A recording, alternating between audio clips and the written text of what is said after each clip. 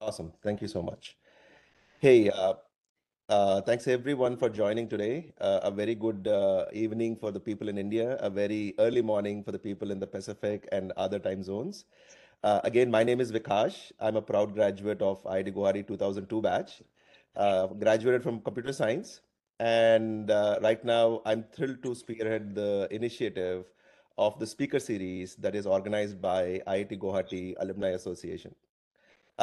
Professionally, I've spent around 2 decades in the industry, and right now operating in the intricate world of machine learning at Capital One. And it's a shared journey of academia to industry that makes today's series all the more significant for all of us. Um, our main speaker today is none other than Tushar Kant, a very well-known personality in the field of technology with a distinguished career spanning Silicon Valley to Wall Street. We eagerly look forward to his call today, to his presentation today about the democratization of AI through cloud computing, focusing on generative AI, enterprises, and cloud computing. That would be his emphasis today. And as we embark on this journey for the next 1 hour or 1.5 hour, I encourage each of you to actively participate, learn, and make the most of this enlightening discussion. To ensure a smooth session for everyone, I request that you all keep yourself muted. And if you have any questions, please feel free to post them in the WebEx chat or unmute yourself to ask the question directly to Tushar. Absolutely, and yeah, and encourage everybody to certainly switch on your cameras. It makes it much more lively, uh, you know, much more engaging, and that way, I would also remember people, for years to come, and you all look very good, no matter what time of the day it is. Thank you, Vikas, for that particular introduction. I know a number of these attendees here for almost a decade, known all of you in professional and personal settings. So my presentation and talk, I was initially thinking of just focusing upon how cloud computing has interacted, artificial intelligence, especially over the last 5 to 10 years, it has really grown. Whereas artificial intelligence has existed since late 1950s, since that first conference at Dartmouth. But then I decided to expand the whole presentation to generative AI and how that has been enabled by cloud computing, but also how generative AI in enterprise has got so many different factors into play that I would like to share that with folks, the direction it is going in. My role in my last 8 to 10 years has been as a product leader, as a business leader. People like Apolak have always, mentored me, guided me. And so I'm not a technical coder or implementer. I do want to share something with IITians here before we begin so that you understand where we are coming from. And that is, one of the reasons why a lot of us know each other is because of a forum which I run for IITians in the area of artificial intelligence. You guys can probably see it. It's a Slack-based forum. We have 1,751 IITians across the world who are part of this forum. It's free, and we have got 60 to 70 channels which we use for discussions. We leverage this for organizing events. We work our way through this. And so if you are not part of it, I would strongly encourage you. The way to join it is just send me a LinkedIn invite with and your email address. I can invite you to the forum, and that way you'll be in touch with us with all the events that we basically do. And that's how we know each other. Me, Vikas, Apolak, Deepak Bhagatji, Kalyan, we all know each other really well from that particular source. So I wanted to let you know. And if there are questions that you have which I can't answer, you can leverage this forum anytime. And we have got experts from every geography and every top company that you can think about in Silicon Valley and beyond. So with that, let me start my presentation here.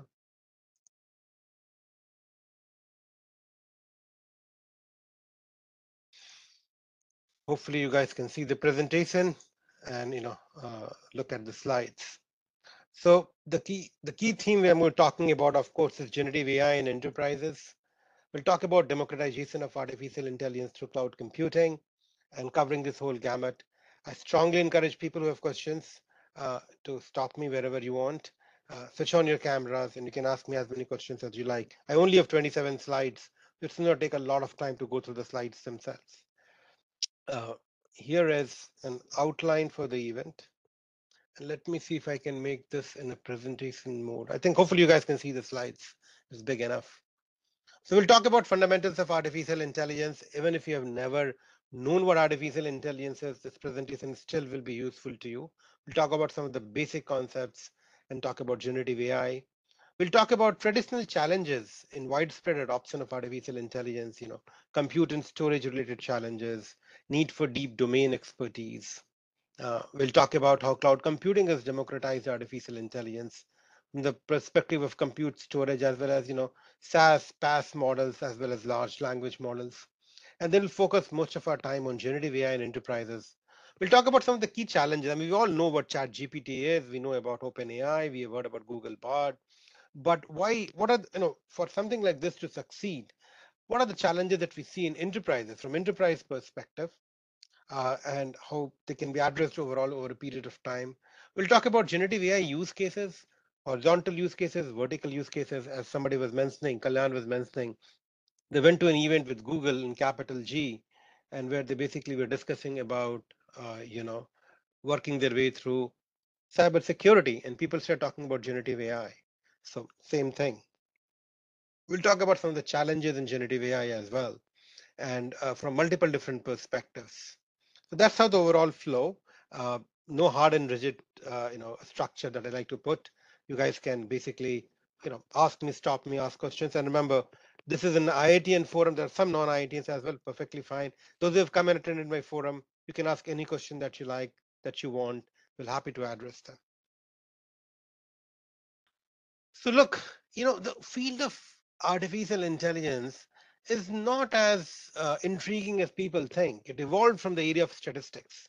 And we all probably read about mean, median, standard deviation, and the basic concepts of what is called measures of central tendency, measures of dispersion. We all basically, read about that. Then came the concept of correlation and regression, linear regression, logistic regression that we all have looked into. As engineers, we typically have worked with them, applied it to different areas. Then came linear regression, basically looks at correlating two variables. Logistic regression typically puts some bound under which you want to understand the relation between variables. There is machine learning, there is pattern recognition, genetic algorithms. These are some of the things which basically with some of the earlier concepts in artificial intelligence. I myself did my undergrad thesis in genetic algorithms in 1997 in IITBHU, and my master's was in artificial intelligence at University of Cincinnati in the area of pattern recognition. Over a period of time, we also had concepts like neural networks, which evolved into what is called now deep learning. And then generative AI has come in, where you got large language models. Chat GPT is something which has become very popular. This is the overall flow of evolution of artificial intelligence over a period of time. Generative AI is not something very new. It's basically an evolution of what has been happening since late 1950s. One of the reasons it has basically become suddenly exploded, it has kind of democratized artificial intelligence to a great extent. Everybody can basically go. And typically, as I will go through some of my slides, previously, you needed certain amount of sophistication, access to a certain amount of compute storage environments where you can basically work and learn about different artificial intelligence and machine learning tools. Now, what has happened is it has become accessible to people at fingertips, and that is what is going to change the game going forward. Before I move to the next slide, any questions people have, and I'll give chance to people to ask questions on every slide. If there's something which I'll be covering later, I'll tell you it's going to come, but I want to stop at every slide to give a chance to people if they have anything that they want to know. And I can't see all the attendees, so you'll have to speak, or maybe I can stop sharing if somebody has a question. Nope. Okay. So one question which gets asked to me all the time is the fundamental difference between artificial intelligence, machine learning, deep learning. Yeah, And I want Tushar, to if you don't mind, go can you make ahead. it slideshow mode? Some of the graphics are hard to read. This is Google Slides. So one of you will have to tell Yeah, me. if you top right, you see slideshow near share, next to share. Yeah, that one. Thank you. Okay, good, much better. Yeah, thanks. Perfect. So see, Apolloc is always there to help me. Sometimes I can't figure out some basic stuff. So uh, artificial intelligence, machine learning, deep learning, right? So artificial intelligence was the broadest field. And the vision of people who started artificial intelligence was we can develop something we can sense, reason, act, and adapt like human beings. We never got there, by the way, till now. People are still working upon it, but that was the holy grail of artificial intelligence. Machine learning is one of the subset areas of artificial intelligence where algorithms improve performance as they're exposed to more data over time.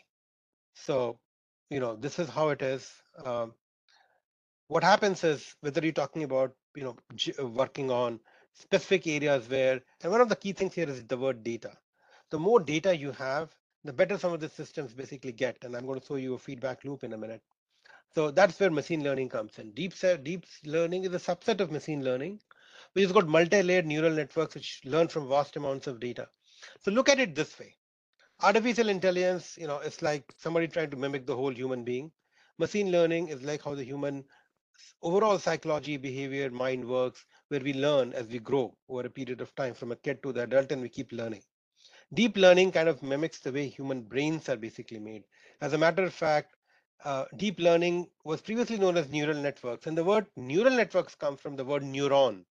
Neuron are individual elements in our brain which basically are wired together, as a result of which we behave, learn over a period of time the way we do it. That's where deep learning comes from. And then that particular field has evolved and grown over a period of time and make this whole thing very structured. Anything people would like to ask me? Yeah. Somebody can take Hey, question. Tushar, this is Kalyan. Go ahead. Well, this is a great one, right? So, if you really want to map the things that are out there in the market right now, like let's say the LLMs and the self-driving cars and stuff, where do they fall in here? So, if I take the Absolutely. Self-driving car, let me answer that first. Self-driving car, and I attended a presentation 5, 6 years back from an IIT Bombay alumnus, Vijay Vargava, I think. It's a combination of multiple different areas. A self-driving car is a 4 or 5 layered structure from artificial intelligence perspective. It has got computer vision capability, it has got sensing capability, it has got control systems, it has got ways to basically improve human experience. So it's not, you can't just bucket it in one of them. It basically is a combination of multiple different areas of artificial intelligence. What I'm showing you is a very simplified view of it. Now comes large language models and stuff. Your voice is breaking up, Nitin. No, we can't hear you. Okay, let me continue. Now, when it comes to large language models, right, let's step back and think through this, right? There are two key areas in artificial intelligence and machine learning: natural language processing and computer vision. Computer vision is related to images, videos. Natural language processing is about actually learning, working through text, what we basically see all around. Now, these two areas have evolved, and computer vision to some extent is considered to be a solved problem. Natural language processing is not. It's much more complicated. To solve natural language processing and computer vision, we use machine learning and deep learning techniques. So they are like the two key use cases where these concepts are basically applied to. Large language model is an advanced area of natural language processing where we basically want to understand the language models much more deeply from multiple different perspectives. That is where large language models and natural language processing comes into picture. That's the overall space. That's how you have to think over a period of time. The reason large language models have become very by the way, large language models have existed for years. As a matter of fact, one of the co-founders of Global IIT Artificial Intelligence and Machine Learning Forum is a friend of mine, Ashish Bansal. A lot of you know him. He's written a book in natural language processing through TensorFlow. And in his book, which was published in 2020-2021, he talks about GPT. And in 2020 fall, I remember reading the seminal papers on GPT-1, 2, and 3 from OpenAI, which talks in advance. And their first three, GPT-1, 2, and 3, they published everything in terms of how they're architecting and what they're working on. GPT-4, they have been much more secretive about it because they're trying to commercialize it. But that's how it basically fits in. That's how you have to think about it. Other questions people have? Nitin? Nobody else? The question. Um, so Tushar, you're talking about LLMs. I was curious, what's the relationship? We also hear other buzzwords like foundation models, generative AI. What is the We'll come to relationship that. among? We'll have a couple of slides on that, Vikas. I see. We'll Okay, cover it. We'll I'm cover it. jumping the gun. No worries. It's a good question, and I'll stop at those slides and cover those topics. Okay. Other questions people may have, I can move. So, one thing I wanted to answer advance itself is people always talk about typically the way AI was used previously was called predictive AI. Before generative AI came into picture, we did classification, which is looking at putting things in different buckets. Regression, we did forecasting, clustering, where you basically bring different kind of elements together. You want to do anomaly detection, for example, for security reasons. You look at structure and unstructured data. That's what artificial intelligence typically did. Then generative AI has just come in where we have chatbots, you can ask it questions, you generate text the way you want it, you do generate image, you create data. That's a new thing that generative AI has brought into the hands of the masses. And there is an area where they intersect. For example, you can do structured and unstructured modeling for both of them. You can do data enrichment with feature generation. You can do predictive filtering before generation. So the area of generative AI, what it has done is what was being done previously through predictive AI, they have basically brought, we can also do chatbots with predictive AI. It's not tough. Chatbots have existed before generative AI has come into picture, right? But what it has done is it has made it much more easy to implement, work your way through that. Text generation and image generation, we probably could have done through some combination of tools and techniques which we had, but what it has generative AI has done is provided with a much easier interface to do it much more quickly.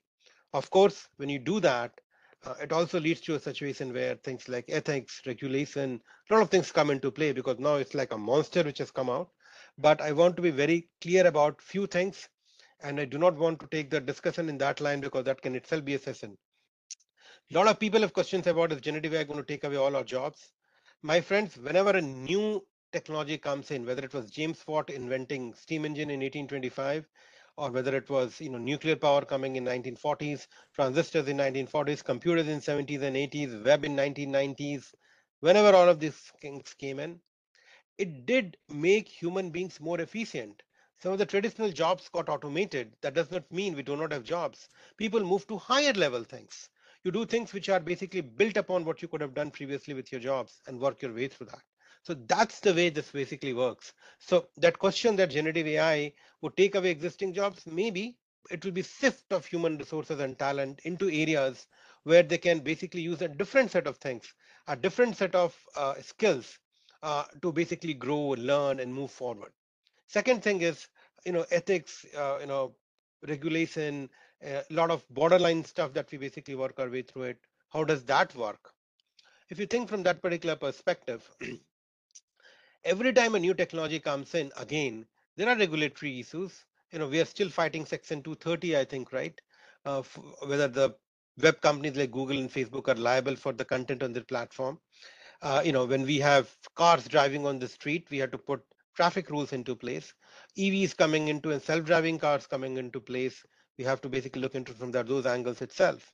So all of these things that we have, it will require new kind of regulations. It will require new kind of systems to come into play. But that does not mean the technology advancement needs to stop. So that will be addressed over a period of time. And like every new technology is a double-edged sword. It has good aspects of it and bad aspects of it. So I wanted to address it right away in the beginning to make sure people are on the same page. Answer any questions they have on this slide before I move to the next one. And I wanted to put this slide in the early in the game itself so that you get a sense of the overall when we talked about. Yeah, but Tushar, I have questions, but I'll reserve it because this is more Sure. on the job thing, so we can talk later. Absolutely. For those who are completely new to artificial intelligence, and I want to make this really simple from that particular perspective, this is the fundamental concept of artificial intelligence, no matter whether it's deep neural networks, LLMs, computer vision, natural language processing, or anything which has been done. It works in this way. You basically build a model, you get inputs, and you have an outputs coming in, and you have a feedback loop. So what happens is you look at traditional data, you look at conventional data to train models. Once you do that, you basically have outputs coming out of that model. And what is key thing here is this is not a one-way stream. Based upon the outputs which are coming in, you can use it as a feedback loop to improve the model. And if you look at from human brain perspective, this is how it works. The way human brain works is we have got our own memories. We have been trained over a period of time to think in a certain way. We look at a new situation, we react, and we expect the results to come out in a certain way. If it does not, then, and the results are different from what we'd expected, then we learn from it to improve ourselves and go forward. That's the way we look at it. That's how these models work. The beauty of these models is they continuously learn over a period of time. Of course, there are issues like model drift and other things which come in which make it much more complicated. But this is the fundamental aspect of it. If nothing else, there's a way you can look at an AI model, no matter which area it is, when a child grows, the parents train them till they get out of the college, the school, the teacher, and everybody. Then they're put into the real world. How do they face the real world? The way they face the real world is they basically learn from the world and then basically figure out how things are. And then if things are not the way they expected it to be, they improve themselves and move forward. That's the way it works. This is the fundamental concept of artificial intelligence. Um, and one good thing is philosophical is no matter how much data you can get to train a model, you will always face real life situations which are not what you can train the model on, and there has to be a way to improve yourself. And getting philosophical, that's how human beings are, right? No matter how much we try, we will face situations which we never faced before. We expected people and systems to behave in a certain way, they don't behave that way. So then we have to basically learn from that situation, improve ourselves, and go forward. Happy to answer questions people have. This is a very important concept. If you get this thing intuitively, even if you've not done programming in this area, as product leaders, as business leaders, you can easily get grasp of how things are working. Okay.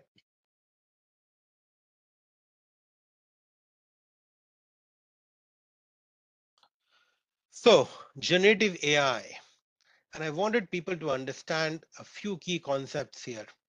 And that's going to, and we can spend as much time as we have to on this slide. That's why I said, because, we need to keep this session as long as people want. Large language model training, large language model refining, and information retrieval. They are the three key concepts you have to understand in generative AI space. The first is what has changed the game from generative AI perspective is previously every company or every system that you wanted to work with had to train their model based upon the data they wanted to apply to, be it credit risk monitoring in financial services, fraud detection, or healthcare, or any of these areas, right? And then over a period of time, you can refine, improve the model, and then you can use that to retrieve information, work your way through that. What is generative AI has done and the way industry is evolving is they're kind of segregating it into two different or three different buckets. There will be a few foundation models which will be trained, like OpenAI, Google Bard, and a few more, which will be trained typically on the cloud. And these are called foundation models. These are basic models which are trained upon as much generic data as you want. This whole concept started by something called transformers. It's an area in itself in 2017, based upon a paper from Google called Attention is What You Need. Vaswani and others that published that paper, and then they basically built this encoding decoding mechanism. So that's where large language models basically came into picture. They're called foundation models. You can do internet scale data loading and pre-processing. Like, initially it used to cost $12 million to train OpenAI models. Not everybody can do it, right? It requires huge amount of compute and storage clusters. You can imagine at one point of time, OpenAI's GPT-2 or 3, which was 175 billion parameters, probably trillion for GPT-4, which they have not revealed. And it was being trained on Azure with high-end GPUs, A100s and H100s. This has got a huge scale here, right? It requires a huge amount of computing and storage.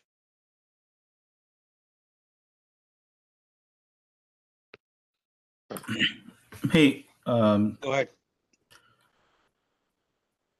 quick question on this, right? So this is a very interesting slide too. So if you look at the second one here on the specific industry proprietary data sets, right? So the amount of data, if you look at any company, right, and we've all been, working. So the proprietary data is always within the realm of the network, and people do not usually have access to it. So the GPTs and the LLMs that have been trained so far most probably have not gotten access to that data. So looks like they are trying to move to that model, calling the private LLMs or the private model data sets. So what do you think? Because they have not yet trained on that data. What is the opportunity there, and what are the challenges there? The way it's going to work is this way, Kalyan. There'll be few foundation models which will exist. And then companies would basically take those models and fine tune them, refine them for their own applications. So for example, JP Morgan will pick up one of those models and then use that to train stuff for their own financial services applications, credit sourcing and stuff like that.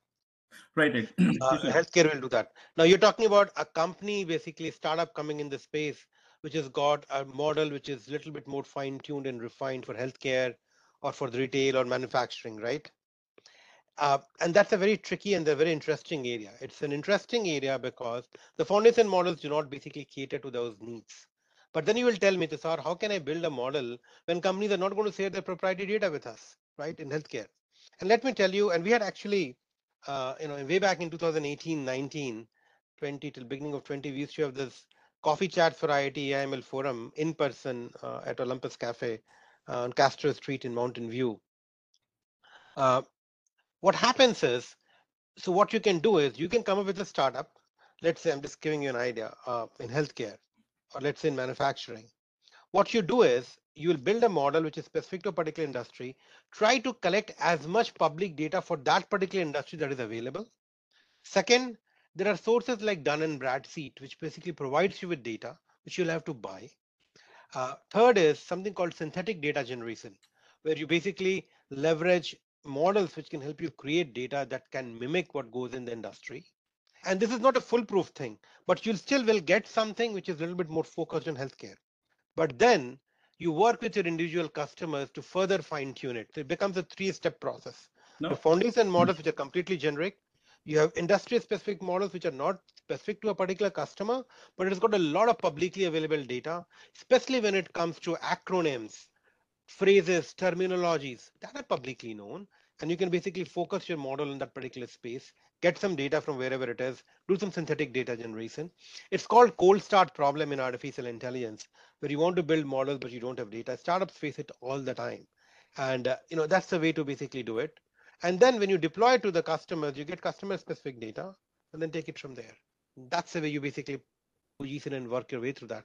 Is that going to be a very easy game? Absolutely not, right? Because if it really picks up, and some of you guys might be knowing about products from public cloud more than I know, they will start building industry specific models as well because they have enough data to be there. Right now, they're playing in the foundation model space and go from there. So there's certainly an opportunity. That's the way to tackle it. And, speed is the name of the game. And the quicker you can do that, the more faster you can move. I mean that was spot on, Tushar. As a startup investor, right? My fund invests in AI startups, and that's exactly what I was looking at. I mean, you nailed it. So that is where the challenge is. We're looking for startups in that area, and you just nailed it exactly how it should be looked at. Absolutely. And I saw you send me a message on the AIML Slack forum. Oh no, that is for you. When you said you didn't know the connectors, I told you what it is. So that's a Okay, ChatGPT thank answer. you. Absolutely. And I'm not sure whether I have your number or not. No, we'll catch up, but you should share that screen after the meeting is done. Absolutely, we will do that. Your wish is our command, Kalyan. We'll do that. So the third part is once you've already built these industry specific models, right? Then the good news is with generative AI, you can be somebody who has neither done the foundation model nor you have refined the model, but you can basically build apps to collect data from it. And that is called things like chat GPT or prompt engineering come into play. For example, there can be a law firm and they have not built the foundation model, of course.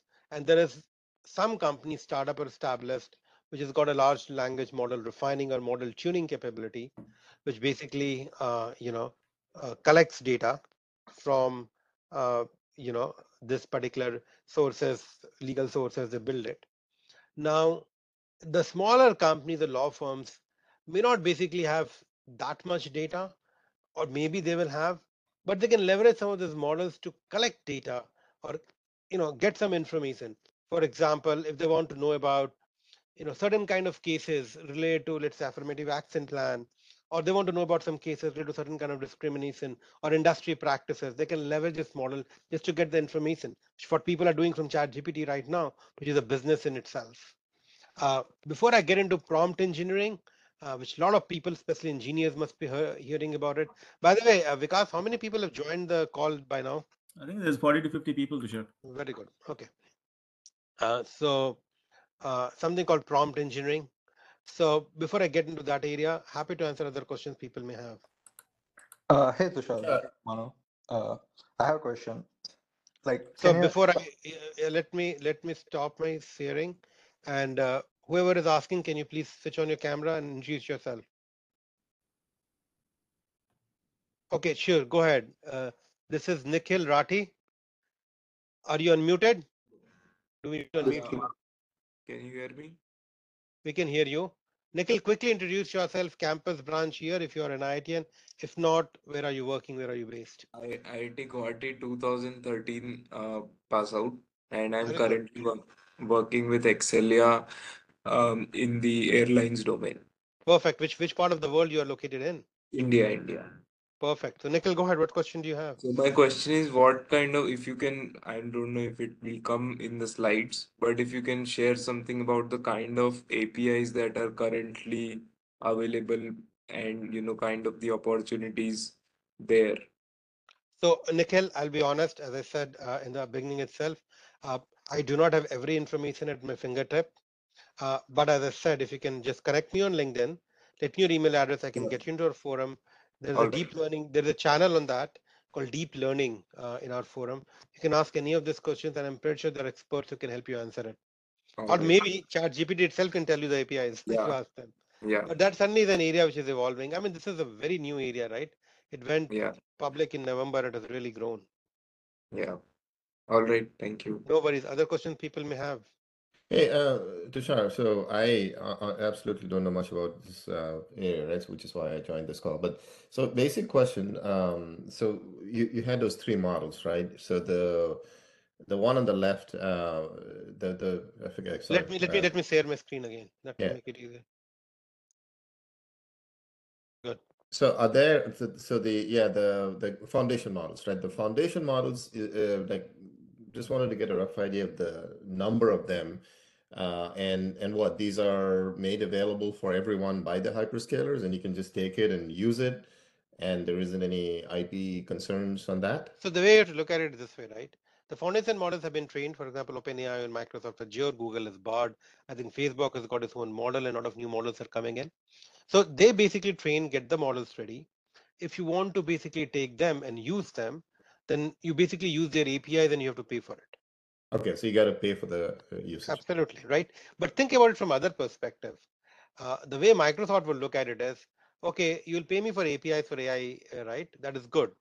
But the chances are you'll be running your, refining the model, running your use cases, your deployment on Microsoft Azure, right? They will make money out of storage and compute again, right? That's where the money is for them. So what they're doing is just like Hotel California, you get hooked up to the foundation models, you basically bring them in, and then you basically work with them.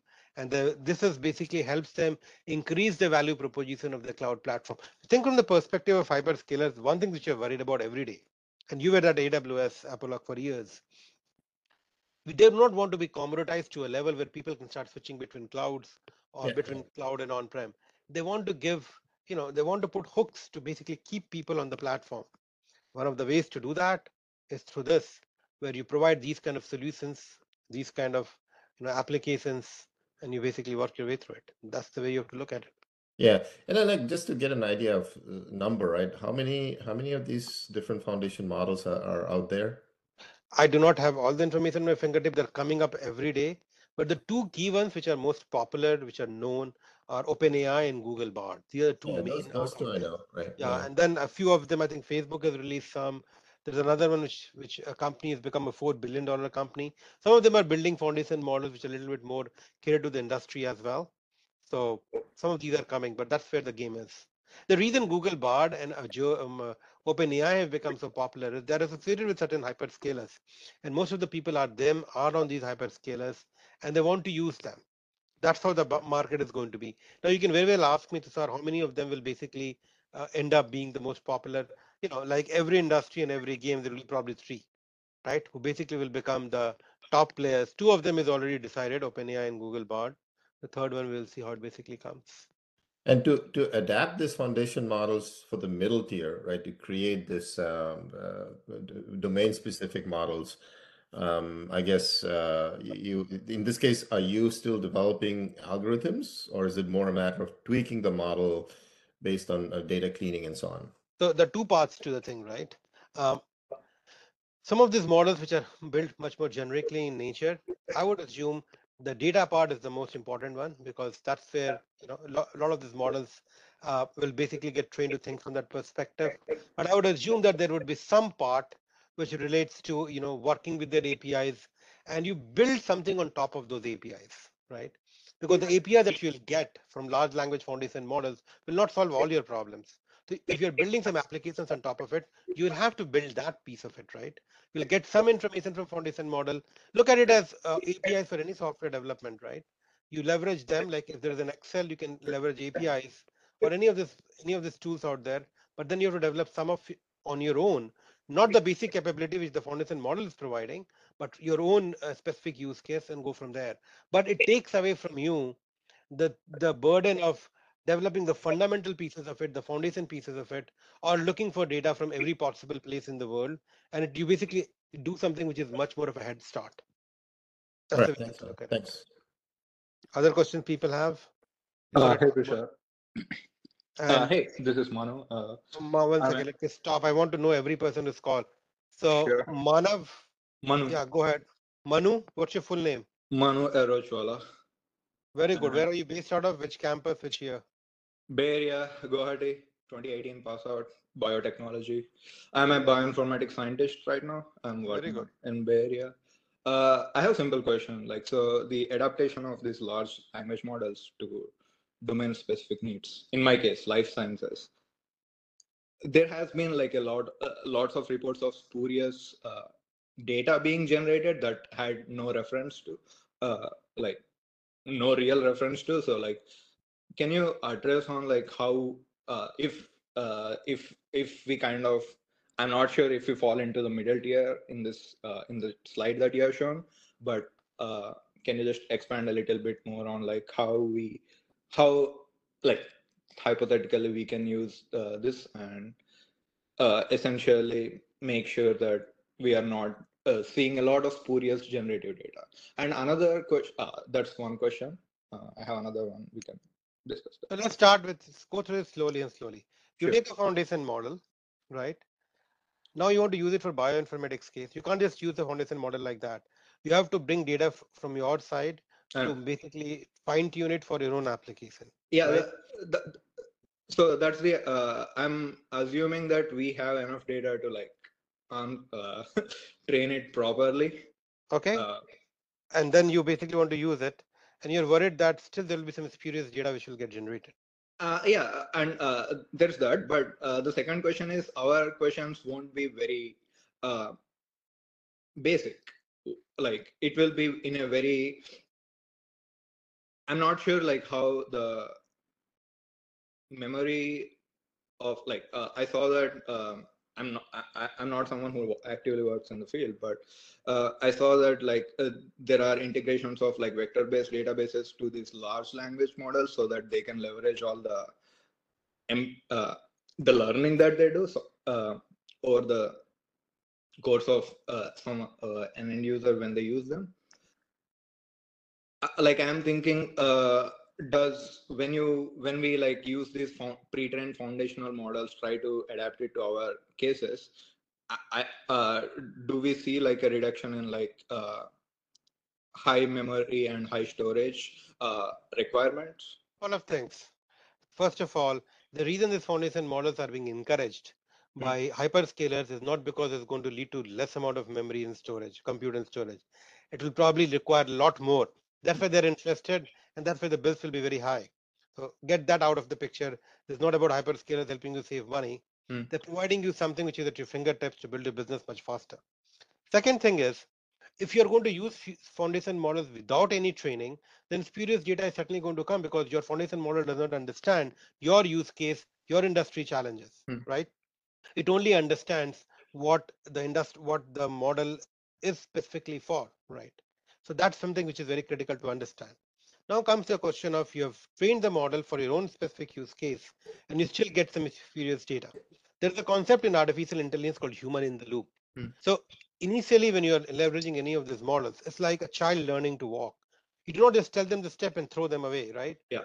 They might still fall down, and the parents basically help them to get up and go through, or you have guides or people who are mentors basically who help you go through, right? That's what basically happens in all of these cases. So here also, initially when the data is coming in or spurious data is coming in, you basically learn, and if it's not right, then you basically help it improve, Right. and kind of provide some real feedback to the to the user of the data, to user of the model, what things they can change, and they can provide some guidance to the model. There will be a human in the loop element Right. to basically work your way through that. That's the way you have to look at it. The other part was about what was the other part you had after spurious data? Like just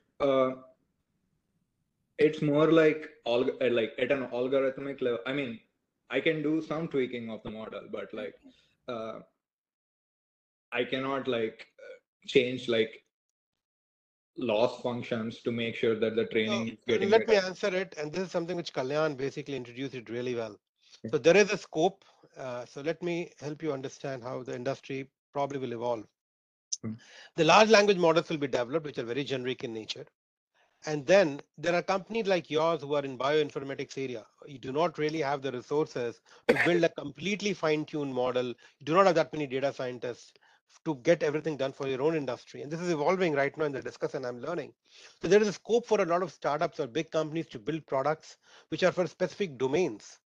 And then they can be further fine-tuned by specific customers without deploying a lot of resources. So there is certainly a need. There's certainly a space for that, and we'll talk about a number of different use cases. So yes, it's company like yours who will be customer for Kalyan's. Kalyan basically talked about industry specific models. Those who build those models, companies like yours will be consuming them. Yeah, I mean, just a little bit of context. Like we were budgeting for like next year, and there were talk of like what our GPU work projected GPU workload is. So we are thinking like, okay, are we really going to use large language models, or are we Hey, just sticking hey to like Tushar, Manu, just for your benefit, right? I've put something in the chat. So Tushar, this is a podcast from Chicago booth, which I'm my alma mater as well Yes. after IIT, and very specifically they talk about in the middle. These are the guys who are head of life sciences research. These are very prestigious universities and stuff. They specifically talk about this problem. They specifically say how it's not easy to replicate the molecules and the life sciences and stuff. That data is not easy, so that will take time, and that again points back to what you said, Tushar, as the human in the loop is, and that was mentioned multiple times on the capital G event as I talked about. We're going back to that where judgment is required, where life is at risk. Those are not going to be solved by AI, Gen AI right now. Exactly. And for that matter, no kind of AI will solve it. For example, if a doctor is conducting an operation in an operation theater, they have to make decisions. They have data coming from a lot of different sources. Any of these AI tools can help them get some more data or options on the plate. But at the end of the day, the domain expert has to make a call, because a generative AI cannot take away the human element of looking at the patient, perceiving its senses. And guys, that's something very beautiful about nature. The way God has created human beings, it will take another thousands of years for us or hundreds of years for us to build something which can replicate us. We are unique, right? When we meet people, the way we react, the way we think, the way we perceive, and how human emotions, human feelings basically work out is something very interesting. And that's the way we have to think about it. I do want to touch upon the topic of prompt engineering. A lot of engineers here. I myself learning about it, and full disclosure, after my master's, I was an engineer for 6 years, so I can relate to engineers at Intel and Sun. And like Kalyan, I went to a business school in finance at Stern. The banker on Wall Street, worked in private equity, but then came back to technology industry 8 to 10 years back. and have been building businesses in artificial intelligence and cloud computing. Multiple different companies, VMware, AWS, Facebook, Twitter, Dell. So engineering is something which I understand, but I do not have all that expertise which is required. But here is what prompt engineering is to some extent. And you guys will probably have to figure out some of these things on your own as you go along, or leverage our AI/ML Slack forum if you wish to.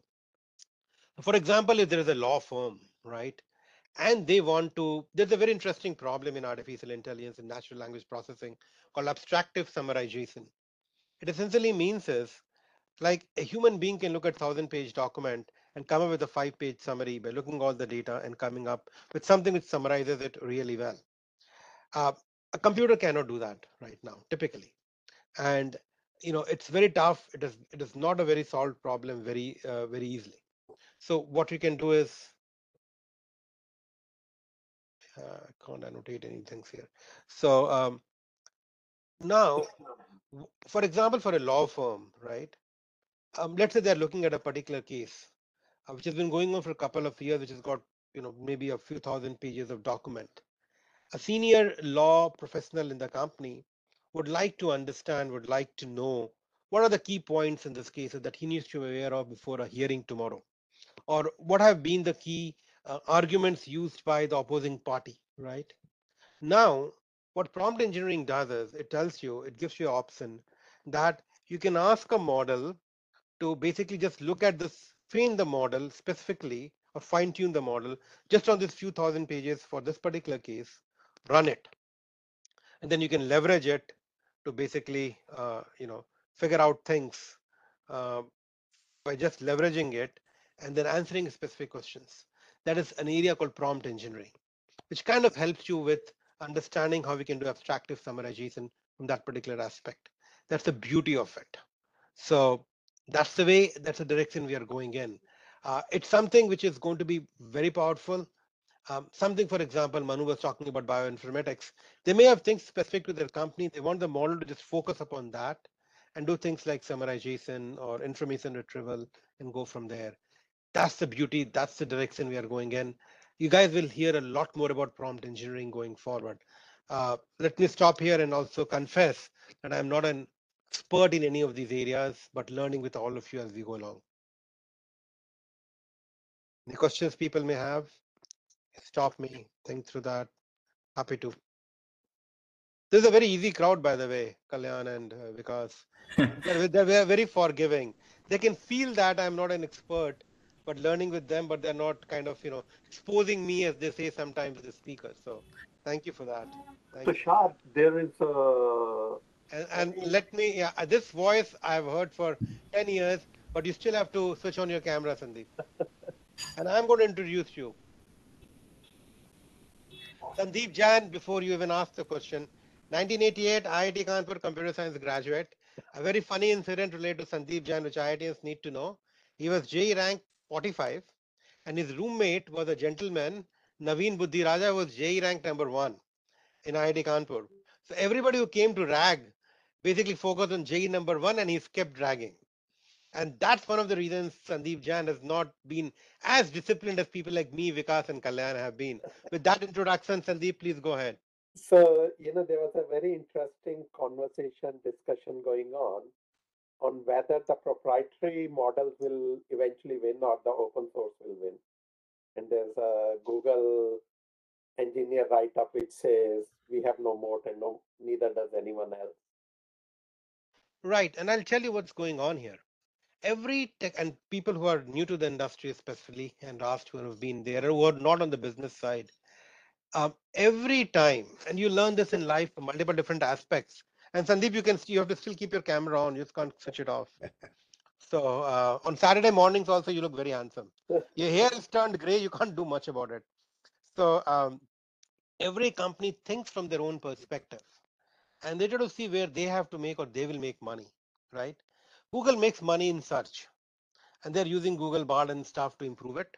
They make money in GCP, which is people use cloud and storage and compute.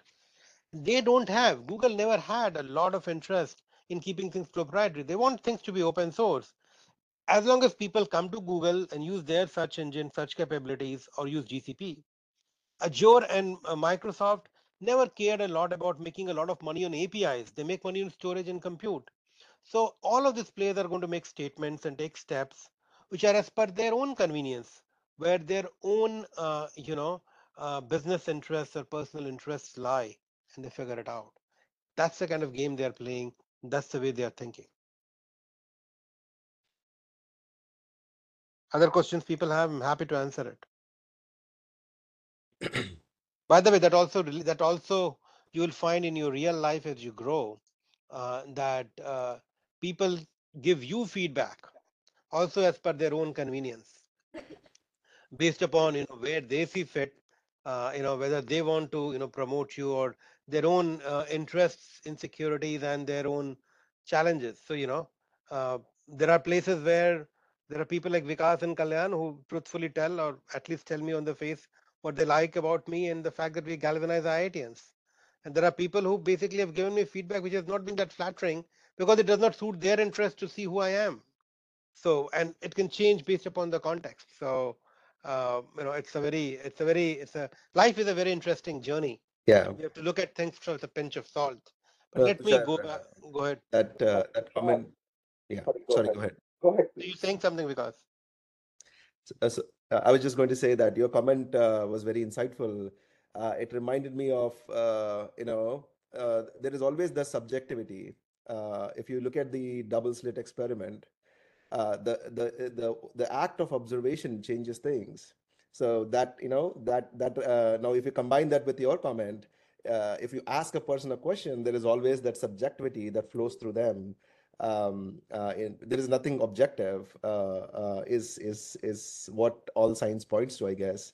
It's your subjective experience. exactly. I have friends who have sometimes become upset when they're not invited to a panel which I'm organizing. And But when they are organizing something, they don't want to be with me on the stage because they feel that I might dominate them, or they come up with some reason that this are, you have a different style. I'm like, when I'm inviting you, I'm the same person. When you have to invite me, the style changes. So I'm giving you an example of, and that's how models also work. That's how artificial intelligence also works, and that's how the whole domain and the industry works. So Sure. going back to the slide and continuing the conversation. I think So Sandeep had a question. sure, Sandeep, please, absolutely. No, so again, just taking that, right, because I today there are probably about at least 30 to 40 material foundational models. Okay, you probably know more about this than any of us, but that makes Uh, sense. and if you look at the open source models, they are much more efficient and much more cost effective and almost similar outcomes, especially in domain specific areas. So, how do you see the bifurcation in OpenAI versus domain specific models leveraging the open source? The way it's going to work Because is especially right when you're talking about startups, which was the questions coming in exactly, here, and I'll bring that up. Let me share the screen, right? and I'm going to address your question. It makes sense. Time to OpenAI is actually a death knell for the startups. Right. So what's going to happen is when you're starting a company, you have resource constraint, you have monetary constraint, you have time constraints, right? What you're going to do is you're going to start with some of these open source models, which will help you get started much more quickly, much more fast, at a much faster pace. Okay. And you probably will be able to do it, use and throw whatever you want to.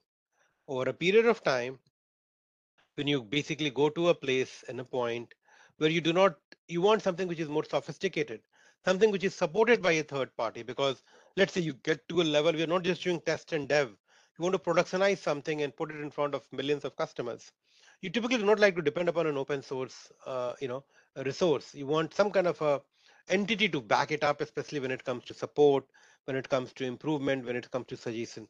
That's the way it works. So it's going to be a gradual progression for trying something which is cheap and easy to something where you're willing to pay based upon where you are in terms of your product development cycle, your revenue cycle, and how you want everything to emerge. Got it? Make sense? Good. So let's go to the next slide. So I wanted to quickly touch upon, and I'm not going to spend a lot of time on this, but when the AI came in, when I, for example, was in US in 97, and Sandeep probably looked into it when he came to US, AI always required a huge amount of compute and storage resources to run efficient models. The challenge was it was tough for people to get easy access to it. You could buy NVIDIA GPUs, Intel, Network Appliance, Dell EMC, but they had high capex requirements. People used to work on mainframe systems for time slicing. I remember when I was at University of Cincinnati, my advisor ordered large Sun Spark stations for us to run models, 4-way Ultra Spark processors. And that always constrained or limited the number of people who can actually use any of these things uh, to a select group of individuals, select group of people. So that's the way it was. That's the way the industry evolved. Now, um, when it basically grew over a period of time, but that limited both the growth, scale, and accessibility of AI to folks on the ground. That was a challenge. This was one of the reasons why AI did not go through a lot of growth for first 40, 50 years of its existence. What happened was, and then you also needed a lot of deep domain expertise. For example, you want to develop natural language products, well, you need to understand natural language processing models and everything. You needed specialized domain expertise, and there was not much of off-the-shelf industry solutions. What happened was, when the cloud computing came in, it democratized AI. Storage and compute become much more easily available.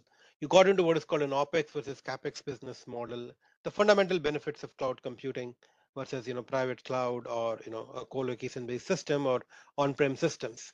And that impacted AI as well because it became much easier. If a startup can go and run something on the cloud very quickly and then abandon it if they don't have to use it, they don't have to put CapEx money into it. And so that whole revolution, which made storage and compute much more easily accessible, also led to growth of AI because AI is a very storage and compute intensive application or use case that you have to work with. Uh, and then we got these, a lot of specific, models came into picture, which people can easily use, which made AI much more popular. At software as a service layer, you got things like Amazon Comprehend, which is a natural language processing engine, or Amazon Recognition, which is a video analytics engine. You got platform as a service, platforms on which you can build models. Google TensorFlow is a very good example, Amazon SageMaker. And then what large language models have done it is they've taken it to the next level where you do not have to develop anything from scratch. I'll give you a foundation model as we talked about. You fine tune it for your own applications and go from there. There is this concept in transformers called encoding, decoding kind of a thing. And, my friend Ashish Bansal is a much deeper expert in this. And that basically changed the game. So, and OpenAI is associated with Microsoft Azure, Google Bot is with Google Cloud. So again, the cloud computing paradigm, people always forget it, has played a very critical role in revolutionizing AI. So, AI, and that's why all of these cloud computing providers like to develop AI models, AI platforms and solutions, which they can basically deploy and hook them up and work their way through it. So that's the way things are going on. And this is a fundamental concept, especially the new graduates have to understand. The good news about artificial intelligence is the fundamental algorithms related to natural language processing, image recognition and stuff have not come up in last 5-10 years. They've existed for 50, 60 years. It's a proven field with a lot of money that has been put, a lot of research papers have been published. And that's why, not to denigrate it in their area, but compared to things like cryptocurrency, blockchain is still better, but cryptocurrency and this and that, which is a passing fad, AI is not a passing fad. It has been there for a long time. It will exist for a much longer period going forward. Make sense? Happy to answer questions that people may have. This is a look that I wanted to give and people to understand how things are and what has basically prompted the trend they are seeing in the industry. Sure, maybe you already touched upon this, but how about the aspects associated with deploying these models into production environments? Maybe there is some safety risks and difficulties in the training process. And we will specifically address it related to generative AI. I have some few slides which will focus upon that. Okay. And we'll go into it in detail as we go along. And we will do that. Kalyan, Still there? Yeah, I'm here. I'm not going anywhere. Nowhere. Okay. So Kalyan, I will take a break for 2 minutes. I'll be back. What I would like to request you to keep the audience engaged is maybe share your own experience from the capital G, event that you had, where people talked about generative AI and Yeah, cybersecurity. sure. So very good. Why don't you keep them engaged? I'll be back in a minute. Yep, sure. Hey guys, looks like this was impromptu. So I'm Kalyan Gumadam. I'm actually first batch of IIT Guwahati. So a couple of you guys know me. Very interesting background. I spent 10 years in corporate, 14 years in Wall Street. I worked at gun companies, ammunition factories, car companies, casinos, banks, hospitals, built cafeterias for troops in Kandahar. I work for a large private equity company, so I've done pretty much all kinds of things that you would never imagine. Corporate, venture capital, private equity. I have my own fund right now, and I'm also head of procurement at a high growth startup. So again, that's in summary my introduction, which was not supposed to be. But that said, my thesis way back 20 years ago was in AI. It was artificial neural networks at that point. Nobody knew anything about it, and my professor and I were the only ones talking. Anyway, I got passed. From then on, I've been with AI. I still invest in AI companies a lot. Recently been to some invite only events with actually it was at Meta headquarters for some AI stuff, and then 2 weeks ago I was at Capital G event for a cybersecurity panel, and it was led by the Google security leadership. Was a very interesting point there was it was a cyber security panel, and invited because of my corporate position as well as my personal position. And then within 5 minutes, so Capital G is Google Capital. It's just the growth fund of Google Capital. So they split Google Ventures into early stage and growth. So Capital G is just invest in Series A and B. So we were talking, and then within 5 minutes, that cybersecurity discussion turned into a Gen AI discussion, which was like, I'm like, what? It was interesting because the head of security, Heather Atkins, great person. First time I was listening to her, and she was like, "Yeah, Gen AI has introduced a lot of these endpoints where security can be a risk now because everybody is using it. Even kids are using it. Everybody wants to use it." So that was where it was interesting that I wasn't expecting a Gen AI discussion at a cybersecurity panel, but looks like, and that's where she was talking about how the human in the loop events will be very important for AI. And that's what I think Tushar was talking about before, that with all these startups, the peripheral startups will be working very well. But once you get into industry domain specific, where judgment is important, the human in the loop, tweaking, nudging, refining, and the data is where they're going to be saying there's going to be huge challenges, risks that they don't know how to address yet. So, hey, Tushar, we're just talking about the Capital G Perfect. event, Thank you. Thank you. I want to keep the audience the Gen engaged. AI is everywhere. That's where it's interesting to see how this is going to shake out. Absolutely. What I'm going to do is let me go back to sharing my slides, and I will basically skip a few slides and share one or two slides and then come back. So generative AI in enterprises. I'll talk about some key challenges. I'll come to that in a minute. Let me first go to the use cases, and I'll come to these slides a little later. They are the vertical use cases for some sectors that you can look at. I want you guys to spend some time on the slide taking a look at it. Banking, healthcare, retail, instance, manufacturing. Cybersecurity is not listed here, but that can be one of them. That was the interesting part, right? Because interestingly, but this can be a full-on session by itself, Exactly. Tushar, right? And then if you look at some horizontal use cases, cybersecurity is actually a horizontal use case. It's applied to every industry, right? And business communications, knowledge base, personalization. We do not have, I miss cybersecurity here.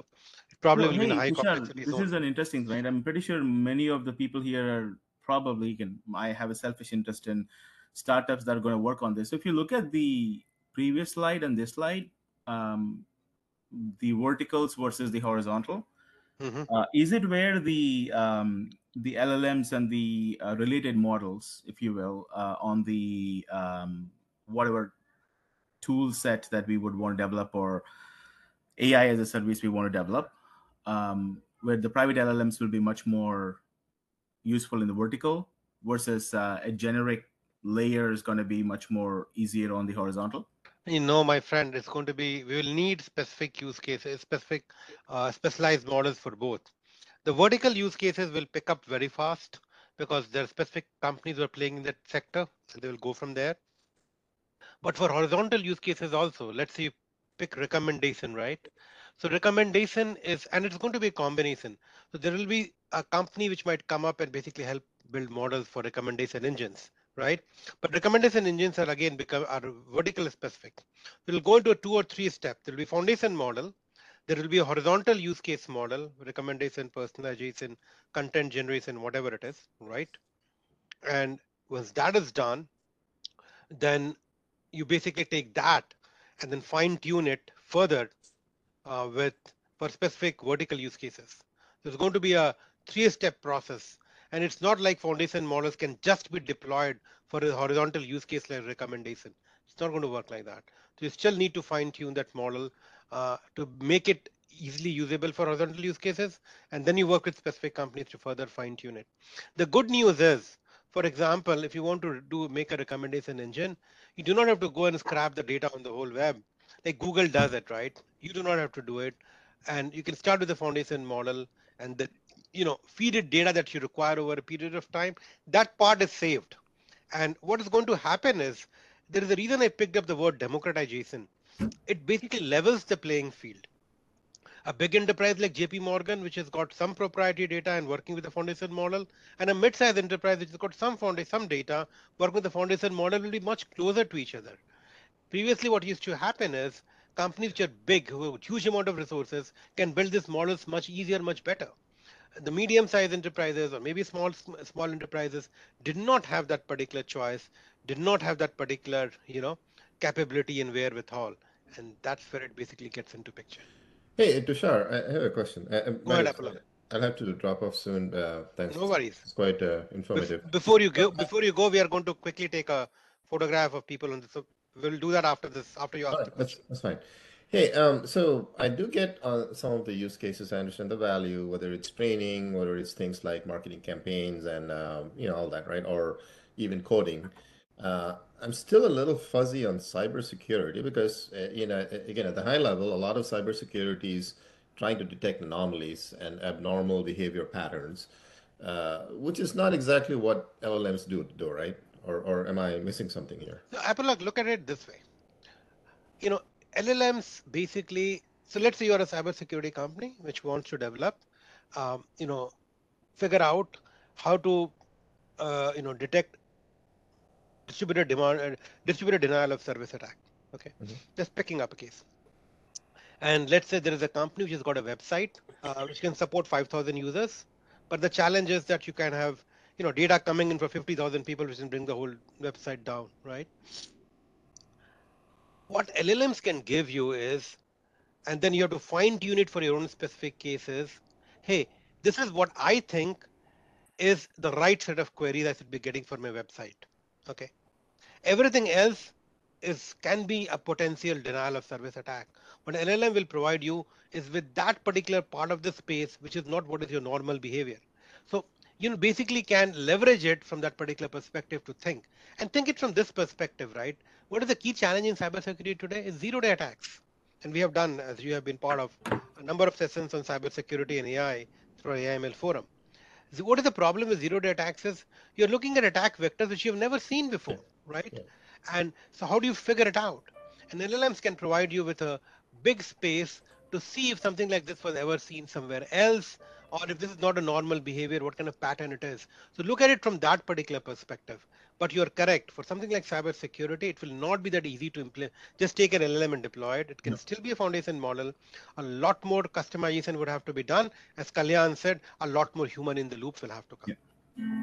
Yeah. Okay. Apollo, before you're going to drop, we need a screenshot with you. Any other questions people have? I a lot of times I go and claim people. Apollo is my friend. People look at me as if I've gone nerd. So what I do is I keep these photographs and then use that as a technique, and I go and put it on the LinkedIn and tag Apollo Thakur. That way, nobody can ask me questions later. He's documenting it, Apolak, your scarred for Exactly. life.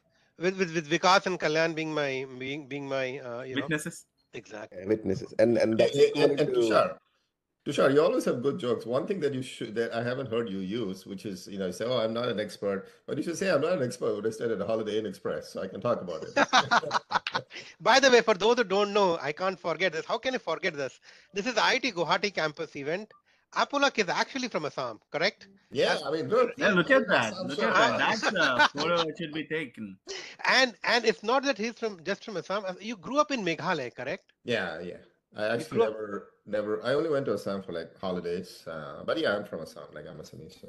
and his parents right now live in Assam. Yeah, yeah. Awesome. Yeah, so exactly. And those days he did not have IIT Guwahati, so he had to go to IIT Madras, which is certainly not as good as IIT Guwahati, but there is no choice.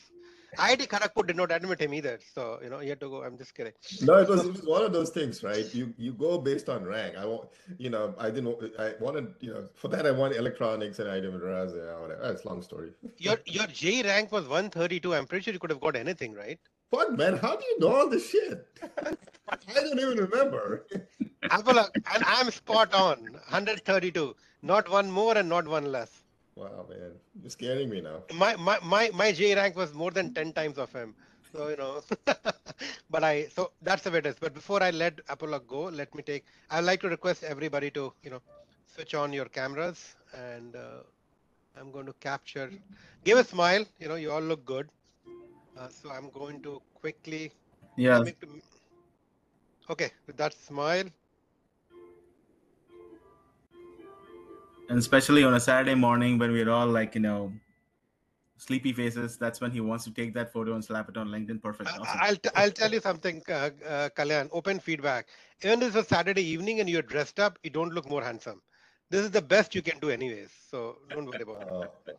If you had any reason for me to tell you, and by the way, that's true about guys in general, yeah. Don't worry about it. No matter what we do, we look beyond a limit. We can't improve. So. Sure. If I could ask a question while Please go you're ahead. doing that. I need to drop. Hey, thanks so much, Tushar. Hey, Apolak, thanks for joining. Please send the slide deck. I will review it. I'll certainly do that. And if you liked it, the next time when we play golf, you'll cover 25% of my expenses. Thank you. All right, man. You always feed me with lunch after that. So thanks for that. All right, Thank you, thanks. Apolak. All right, bye. Thank you, brother. Thank you. Yes, we have somebody who had a question. Yeah, so this is Tushar, this is Vikash. I was just curious from the way you educated us in the last few minutes. You said about democratization, and yet I also hear topics are like comments like not everyone has the same quality of data and the intensity of data. And if you don't have that, then again, if one person has it and the other company doesn't, it again is an imbalance. So why do you say democratization? Right. A very good question, and I will answer it. I love this question. Yeah. So let's say if I'm developing a model for financial services use case, right? Today, if I have to develop it, and you are a big enterprise, I'm a medium-sized enterprise, you'll have a huge scale and benefit over me. You'll have much more big amount of data compared to what I bring on the platform, right? What foundation model does is, both of you will start with the same 70% of data. The 30% or last 20% will be different. So there will be a differentiation, but the amount of differentiation has come down. So for example, you have got double the amount of data that I have, right? So previously you were at 100, I was at 50. Now both of us will have 70 each. You'll have 30, I will have 15. So now the difference is 85 versus 100. That's the way you'll have to look at it. So democratization does not mean everything becomes same. Look at it like elections and democracy, right? Everybody has a vote. That does not mean everybody is equally powerful. Yeah. But at least each of you can go and vote and have a say in changing the government. Somebody's playing a nice music, but that's okay. Other questions people have before I go through other slides, which will be more on challenges, safety, risks. We'll talk about that. So I think, Tushar, the biggest challenge is, give me 1 second. That's my kid playing the piano in the background. It looks like son is much more talented than father. Well, yeah, she is. Yeah, because I can tell you, man, she sounded much more musical than you, but please go ahead. So here's the thing, right? That topic comes up a lot because I'm talking to VCs which are Series BC with 5 billion plus to 200 million small VCs. And what they're talking about is just what you just mentioned, right?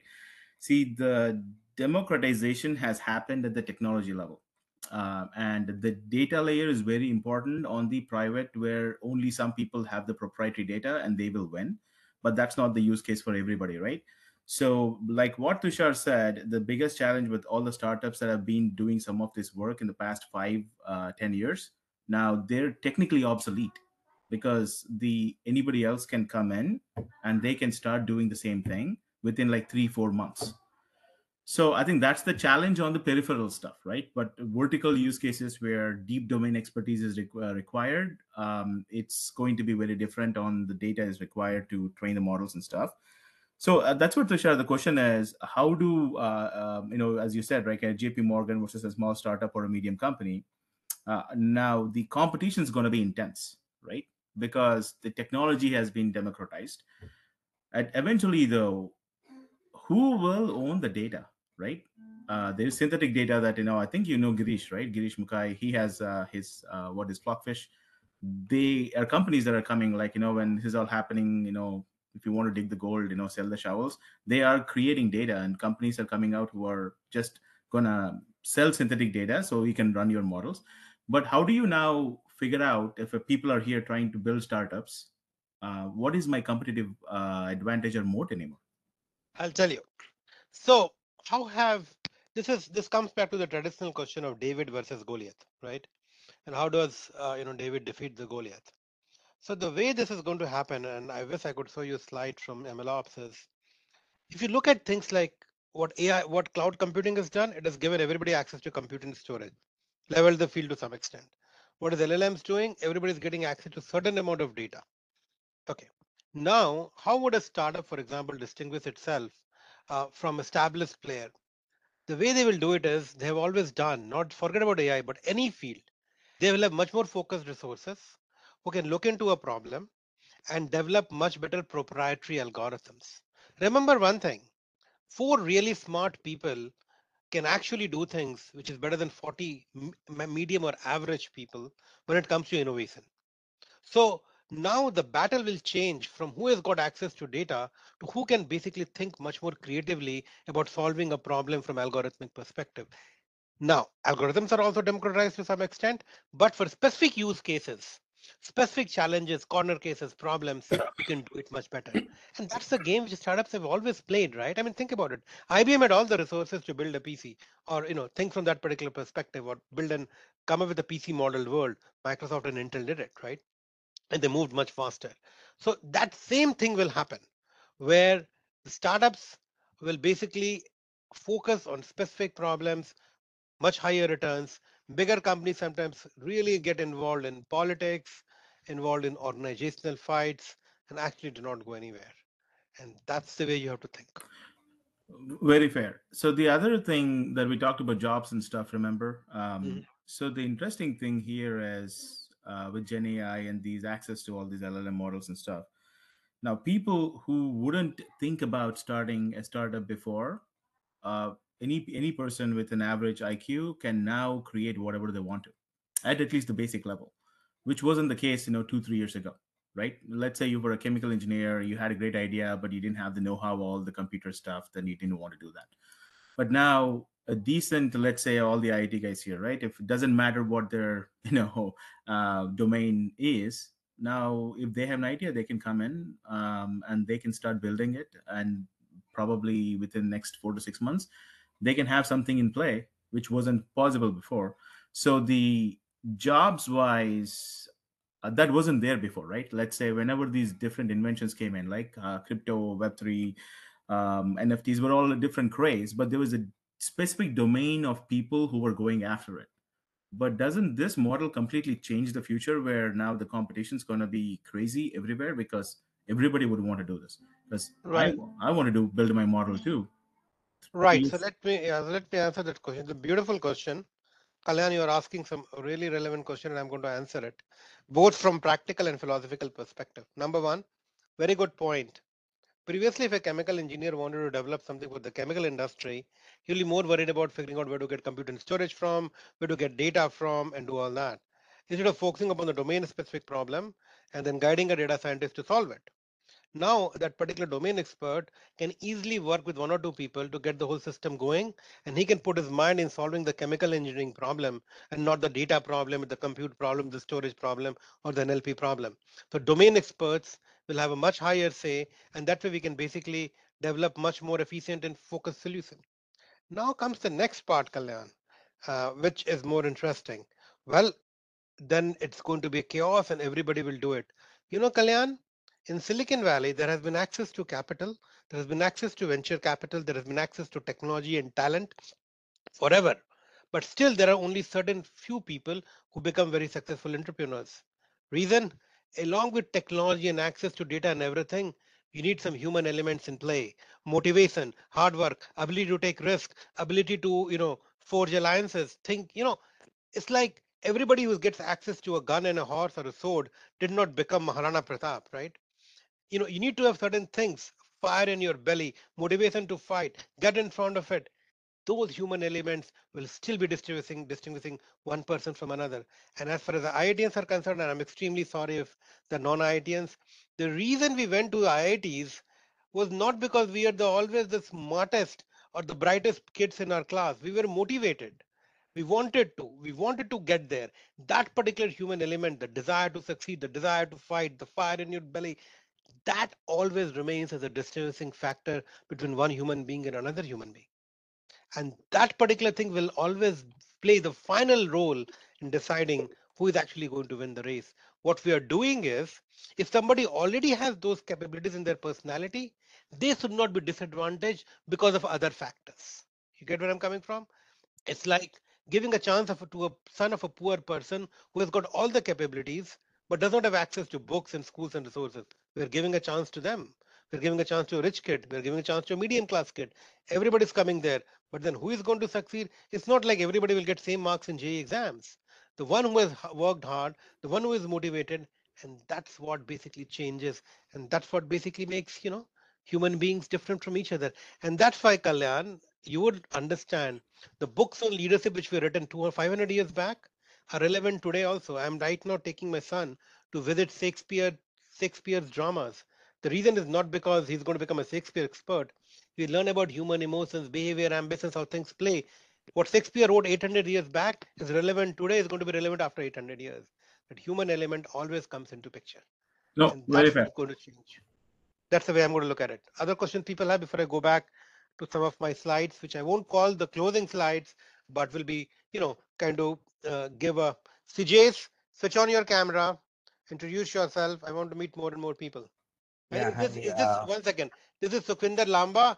Suki this sir, is IIT Roorkee alumni are not allowed in IIT Guwahati events. No, yeah, no, I no. know, I know, Everyone's, we are welcoming.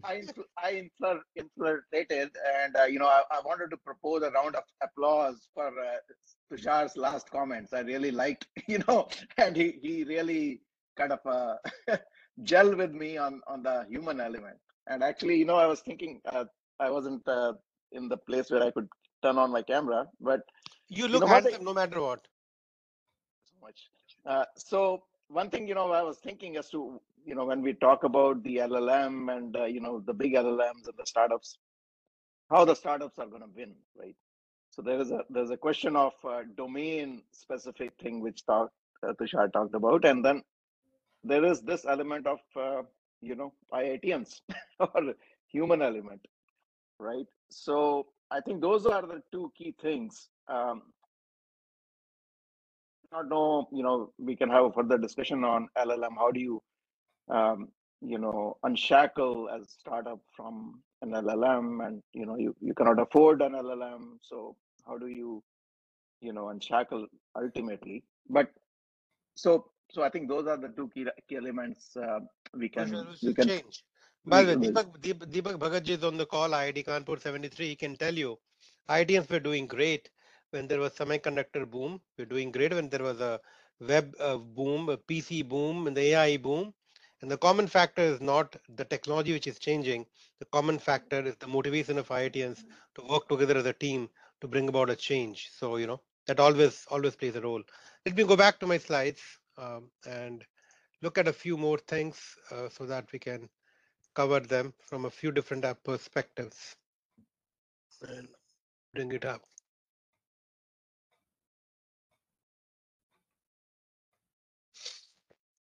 So when you are working on something like generative AI, it's not like it's going to be all hunky-dory and you'll not have any challenges. There are three production related challenges that we can think about, or operational or deployment related challenges. But before I go there, CJS, you had a question. We forgot you. I don't want to be moving without answering questions. Yeah, sorry. CJS, you're still on the call. Yeah. CJS, please introduce yourself, campus branch here where you are located. So I'm not an IITN, just a No worries. disclaimer here. So this is, I know all of you are from IIT. No worries at So all. my question here But where are is, you located? What you do? We want to know you either way. so I'm located in the Bay Area, and Very nice. I'm currently working at SAP. Very I've been nice. with SAP for 24 years now. It's Very more on the nice. enterprise space. In Palo Alto, Hillview Road. Yes. Yeah, in Palo Alto. So thank you, Tushar, for organizing this. It's really an interesting area and a topic. And I have a question more on the enterprise context because I come from a supply chain domain, and there are a lot of use cases where machine learning traditionally has been used, I mean, over the past years. And how does generative AI, help here? Because this is more, I would say, in the use cases where language based interaction is used, like in a kind of a chat interface or something like that. But also, that is one question that I have, basic question. The other thing is, if somebody comes up and says, I have a domain specific model for, say, supply chain, right, which does things like traditional calculations like on time and full and all these kind of forecast accuracy, things like that that traditionally is used in that industry. How do we know that particular model is better than somebody else's model in that area, in that domain? Right. Right. How do you compare? How do you compare? Even today with these foundational models, somebody I think mentioned earlier in the call, the open source models are better. How do you say that it's better? What are the key parameters to determine some model is better versus the other one, right? Unless you start using it and it generates, like Bard had a disaster in their whatever in their opening demonstration where something incorrect was mentioned for a very factual question, right? So how do we really determine which model is better versus the other? Right. So that's also another second question, actually. So Yes, first question is, go ahead. the first question is on the industry specific. How do we, how does it apply to something like a supply chain industry, like where this is more like adapting a language model to that industry? How does it really help, or it's a you need to have a combination of machine learning techniques plus LLM plus deep learning to kind of address that industry? And the second question is, how do we compare models? Which one is better versus the other one, right? Let me answer the question in two parts. Let me answer the second question first. Okay, it's a very standard approach which has been taken, no matter which industry, which product, which problem we are trying to solve. What you do is, let's say you have to make a judgment about automating your supply chain process or whatever using some models, right? And a couple of different companies have come to you. Do not get enamored by the technology. Do not get enamored by, who is what or what bells and whistles you have. Look at your problem and define certain metrics which figures out the success. For example, in supply chain, forecasting can be a problem, prediction can be a problem, amount of time to market, amount of inventory can be a challenge. Define 3 to 5 very good metrics which are needed for your supply chain system to work efficiently. Then look at the data that you have accessible to yourself over last few decades. What you can do is you can do POCs with different providers, train their model using your data in your own environment, and see how they perform in terms of the metrics that you're looking at. and how better they are from your existing system. That's it. You do not have to understand LLM. You do not have to understand natural language processing. You do not have to even probably fine tune your model much. Use whatever you have people are bringing in, train with your own model in a POC setting, define a certain few key metrics which are important for your own business, and then see how it basically performs and go from there. Now, the first question was, can LLMs or generative AI be applied to it? Always look at problem in a different way, Sujit. Do not think in terms of, can this technology be applied to this? Think about the problem first. Think about the challenge first. And then think, what are our existing solutions doing? Are there gaps in existing solutions? I'm talking to a lot of enterprises right now. They do not need generative AI. They do not have a problem which is that scale. It can be solved with an MLOps platform. It can be solved with a simple natural language processing. Focus on the problem first, instead of looking at what solutions can fit into it. Do not look, do not try to find a bunch of hammers and then look for a nail. Look to see what kind of nail you have and then look for a hammer. Go with that approach and then look at your own metrics for what success is. And by the way, philosophically speaking, it applies to we as human beings and personalities also. And the reason is, when we are judging and evaluating ourselves and figuring out our own life goals, some of the younger alumni here, do not go after what is defined to be success by other people. Look at what are your own metrics and goals for success, and then work from there. And then see how to get to it. And that will basically provide you happiness in your personal life. I'm digressing a little, but it is important. Same thing goes to business. Look at your own goals, what is that you're trying to achieve, and then look for right solutions to fix them or solve them instead of getting enamored by a solution and running after it. It's a roundabout way of answering your question, but it will probably resonate with you as you go along. Yeah, people didn't realize it, Tushar. This was a spiritual, motivational, as well as a Gen AI session. I always digress when I see younger ideas. That is good. That is really good. Hey, I need to drop as well, but I want to make sure that I catch everything here. So, how much time more do we have? I'll basically go through 2 or 3 slides. Okay. And then we can have an open session as long as people want. Because there are a bunch of other business challenges as well, but I think I'll focus on the deployment and the operational ones and then go from there. Tushar, sorry for interrupting. Go ahead, no worries. I mean, just to summarize, what the advice that you're giving to us is essentially asking us to cut through the hype of AI, right? Cut through hype of anything in life, not just AI. Okay. Yeah, got it. Thanks. Think from that perspective. It always helps. Yeah, thanks.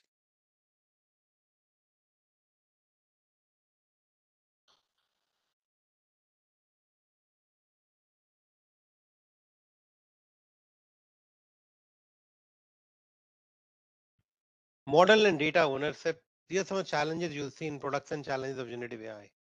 Model and data ownership and cost optimization. So there are a lot of different models available. You have to figure out which models to use, how to optimize your cost. You'll have new releases of models coming in. You have to figure out how to basically maintain and manage them. There's the issue of privacy, fairness, the issue of monitoring requirements, tropic drift, user interactions. One thing you have to understand is just getting a generative AI model does not mean you can easily deploy and run it over a period of time. There is an area in machine learning called MLOps, machine learning operations as a service, where you can basically use a machine learning model for automating the whole model lifecycle management process. For generative AI, a new area is coming called LLM ops. And LLM ops essentially refers to the fact that you can have ML ops for large language models. And that is a field in itself which will evolve over a period of time. I would also like to quickly share something on the screen with some of you here. And that is, some of the topics which we are covering, and those who are local in Bay Area. We have an event which is coming up on August 2nd at FalconX. It's on my LinkedIn. You can look at it. And there is an event registration link. The things are going very fast. We'll be covering some of these topics like large language models, prompt engineering, extractive summarization, how GenAI can be applied to different areas like customer experience, infrastructure, what are the research and advancements in this area.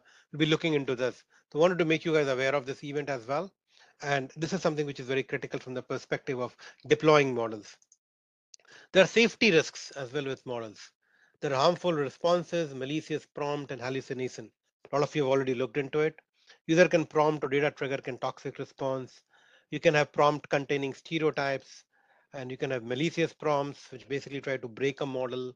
Models can hallucinate, give answers which you have never thought about. So these are different things from generative AI safety risks perspective. Similarly, there can be training challenges with generative AI. You have training modes, you have cost performance, you have model lineage. It can be high cost to train models, difficulty to explain models. This area of prompt engineering I've talked about. There are normal issues of explainability and reproducibility of models, which is in artificial intelligence. So the traditional challenges of building and deploying AI models will still remain. They are not going to change. They'll still remain. There'll be validation of these models across different domains. Some of the traditional challenges you saw in AI will still remain. What generative AI basically solves for you is you get these foundation models trained on a huge amount of data, which gives you a much more level playing field. I'll stop here and basically open the forum to people to ask as many questions as they want. I typically do not like to uh, end the session on a time bomb. I know some people have to drop, but alumni who have joined, and I have a few other slides which I'm going to skip now. But I want you guys to you know just just make it an open floor. Tushar, this is Deepak. Hey, listen. Deepak Bhagaji, I would like to request you to switch on the camera as well. Yeah, You're a known figure. let me share with you. I was using iPhone and I got a call, so my video slides disappeared. I tried to log in through my Apple laptop. I couldn't do that. I couldn't find the right link, so I only have access through the iPhone with audio channel. So the No question worries. is, have you recorded this session, and can you share the slides and the recording with me? Because I think that what you talked about, what I heard, is outstanding, but I cannot see the context behind it because Absolutely no, absolutely. So because if you can, I'm pretty sure you guys are recording the session. You can share the recording with me. That will be great. And Deepak Bagaji, I will make sure that you get a link to my recording. yeah, because when I clicked on the link, which was part of the invite, um, Facebook, and it had a link to the Facebook, it went to the Guwahati page where it was announcing your event, but then there was no link to click on it to go to your event, right? So I share it on a lot of different places, the WebEx link to the event. That's yeah, what it was. so for some reason, uh, I have limitations in using my Apple laptop because this is the first time I'm using Apple No laptop. worries, Deepak. No, we'll get a link to the recording. I'm pretty sure Vikas will share with So me. I'll take this opportunity to tell everyone that I'm going to get this recording and any other material that Tushar wants to share, and I'll post it up in a public forum. And Tushar's LinkedIn profile. Please visit that. He posts all the events that are upcoming as well there, and also about the Slack channel he talked about. So that's a good way to keep in touch with him as well. Okay, Absolutely. back to you, Tushar. Other questions people have as we start wrapping up. And Vikas, see, we are already coming close to end of 2 hours, and if we want, we can go on for another half. So I know that this session is typically never in an hour. Especially with AI/ML. That is true. That is Other true. questions people have, and by the way, it does not have to be just generative AI. It can be any area in artificial intelligence, any vertical, any industry, anything in cloud computing that you want to discuss, industry in general, companies, whatever you want. Hey, Tushar, I have a question. By the way, very good session, and I would like the slides as well and the recording. So one thing with respect to hallucination, right? Everybody talks about it. It came into forefront when Sundar Pichai, I know, where in an interview he said, "Well, we do not know how these models work." And that was like a shock, to hear from Sundar, right? And he says, okay, we do not know how it works when it hallucinate, we cannot control it. The question for the forum and everybody here and Tushar yourself is this problem going to be solved, right? So Do you think? I get it. Suki sir, interesting thing is Sundar made another statement after that. So Sundar made a statement that we do not 100% know how it works. So the interviewer asked him, hey, then why did you release it to the whole world? His answer was, we do not know how the mind works. The answer was, our minds basically work in the whole world. So we do not have to understand everything perfectly before it is deployed. You learn it over a period of time. So, hallucinations will be there, but that's where human in the loop will come in. When you are vertical specific or customer specific or use case specific models, they will take away and address some of these challenges and problems. And that's how it's going to evolve over a period of time, and we'll work our way through it. So it's a known problem. And think about it, right? As human beings, and always look at these models as replica of human brain.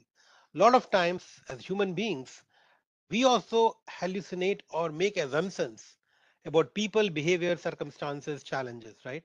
How do you deal with it? Either you just keep it within yourself, or you basically share it with people, tell them what their challenges are, tell them, how you see and perceive things, and then go from there, right? Whether the reaction of a person in a situation was instantaneous or something which was pre-planned.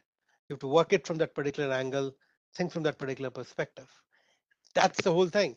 Similarly, when you're building a model and you're getting responses which are not in line, then you retrain the model, filter out certain data, give it the right kind of data, or when you're using the result to take out the hallucination part and work from it. It's like a conversation between, let's say, me and you, and we have known each other for 8 years now. There are times, okay, sir, when I get a little upset, you get a little excited, but then when we relax back and think, we take out those emotional aspects out of it and focus on what is the key thing is, and that's how these models will also evolve and work through. So do not look at it differently from human brain. No, I get it. I think that's a point right on. My question, another prompt engineering thing you mentioned, right?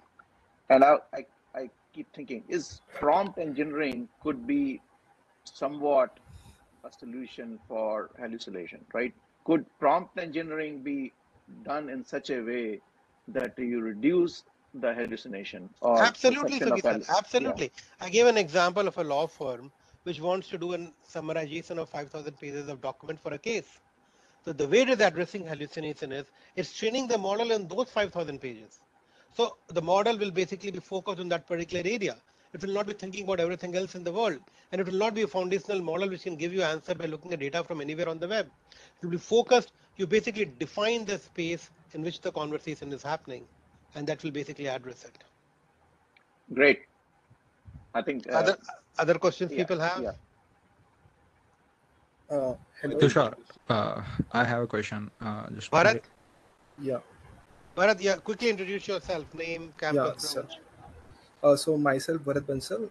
I am from IITG 23 batch, electrical engineering. 23 and batch, you just graduated. Yes. Same department as me. Yes. And before you ask the question, you have to tell me which hostels did you live in? I lived in Morbi. Only for 5 years, 4 years? No, I lived in Aryabhatta, then I was in Vishwasaraya, then in Morbi. And you have to give me your room number in Morbi and Vishwasaraya. I lived in those hostels. I know this is boring for IIT Guwahati people, but that way I will remember you for next 5 years. Okay, so in Vishwasaraya I was in room number like 73, and Morbi I was in 106. So both the hostels you are on the first floor, the ground floor. Yes, ground floor. Morbi 220, 266, Vishwasaraya room number 108. It's been a long time, but it's in my heart. But go ahead, what's your question, Bharat? Yeah, I wanted to ask about AI fairness in generative AI. Like, how can we reduce bias in generative AI? Like, AI fairness has been a great, I guess, a major problem in machine learning. So, is this problem still exist in generative AI? And if it exists, then how can we reduce it? Right. So, Bharat, by the way, we had a session on fairness and explainability on AI on June 4th last year through AIML forum. Hopefully, you are part of it. Send me a LinkedIn invitation if you don't, and I'll add you to the forum. Fairness, explainability, these problems will remain, whether it's generative AI or not. This is a fundamental problem where you are basically relying upon a model to make decisions and make recommendations based upon a huge amount of data, right? So this problem probably will get even more magnified. The way to address it is basically feeding your model on data from much more varied sources. So now you can tell me that, Tushar, look, in generative AI will train on the whole huge amount of data from the web, right? So probably it will automatically take care of fairness. But think about it. The data also may have a much larger amount of bias as well. Yes. The reason is the data goes long time back. For example, the data for example, when you are recommending a person for a job, I'm just picking an example, the data will look at the profile of people over 30, 40 years. And the world was much more biased 30 years back than it is right now. So the problem will still remain. We'll have to figure out how to address it by giving it data which makes it much more varied. Those problems will still remain, whether it is fairness or explainability or model drift, and we'll have to address it as we go along.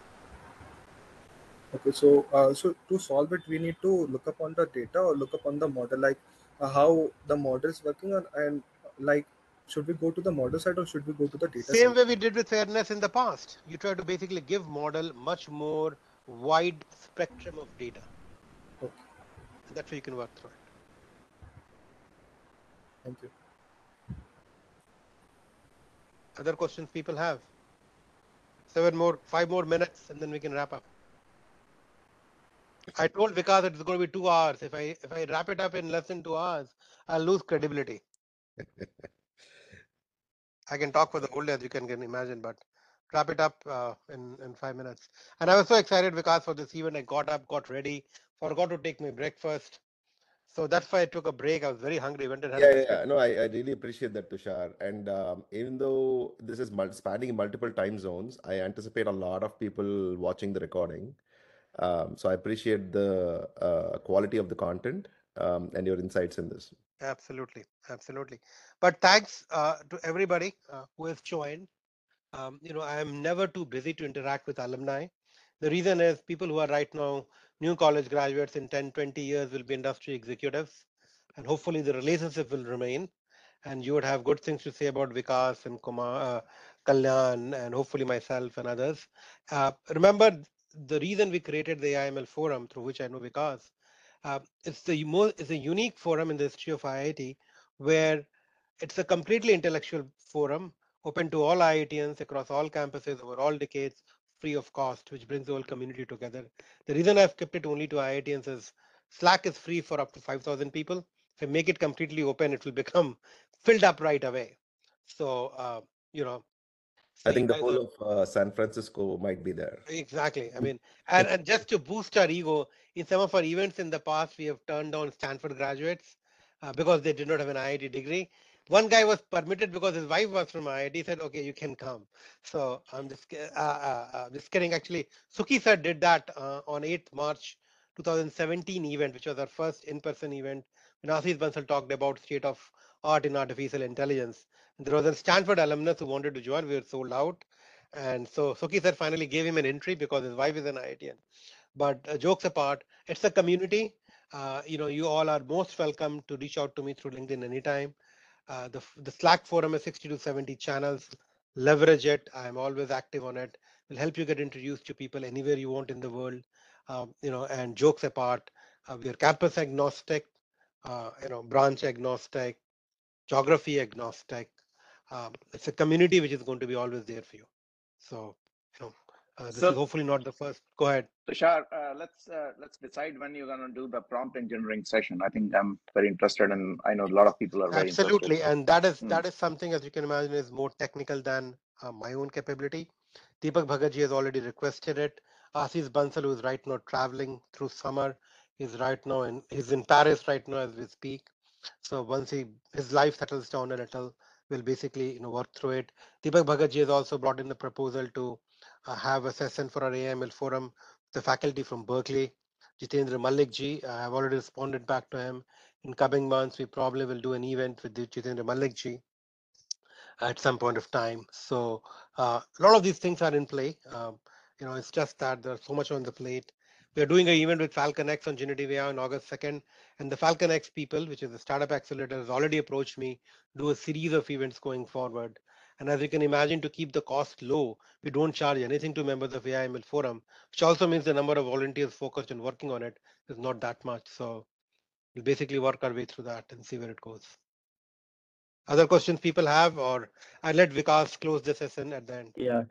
Hi, Tushar. So I just wanted to introduce myself. So I don't have any questions, but thought of since I've been with this session for the last 2 hours, so thought of introducing myself before the Sure. session goes Are live. you? Let us know Uh, where are you located, what keeps you engaged, and if you're from one of the campuses. yeah, sure. So I'm currently in Vancouver, Canada, Very and nice. I'm from IIT Guwahati 2005 batch, Very nice. and I'm working at Amazon. Amazing. Yeah. So I was looking at your LinkedIn profile, and I saw that you are from Denali School also, and I'm an alumni from Denali too. Which campus FRI, of the Noble School? Bigwadi. FRI. FRI? I Yeah, went to the same school as you. yeah, exactly. So, And which city did you live in? so I did my schooling up to 10th from there, from Dhanbad. So, And where did you live? Where did you live during those years? I was in Dhanbad actually. Oh, so you went from Dhanbad to Digwadi every day. Exactly. And I grew up in Sindri, which is 26 kilometers from Dhanbad. We went to the same high school and grew up in cities 26 kilometers from each other. We are IITians on this forum. Yeah. That is just amazing. Which batch you are from IIT Guwahati? 2005 batch. 5 batch. 2005. Perfect. Amazing. Yeah. Nice to meet you. Send me a LinkedIn invite. Yeah, sure. Will do. Thank you. Absolutely. Vikas, please, over to you. Yeah. Again, thank you so much, Tushar. This has been a great session. I want to extend my deepest gratitude for an excellent talk and also to the audience for the engaging conversation and the questions. Again, as I said earlier, please look out the event invite, and there is much more information there. You can reach out to Tushar and also his forums that he talked about earlier.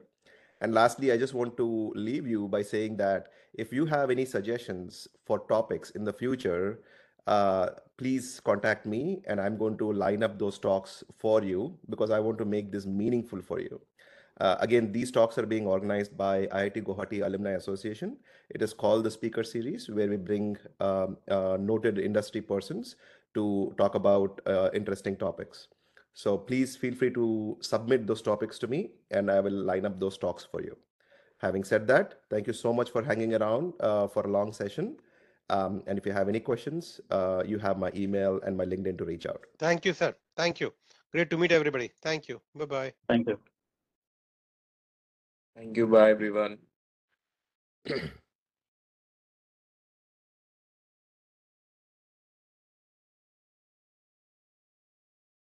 Hello, Mr. Das, if you're still around.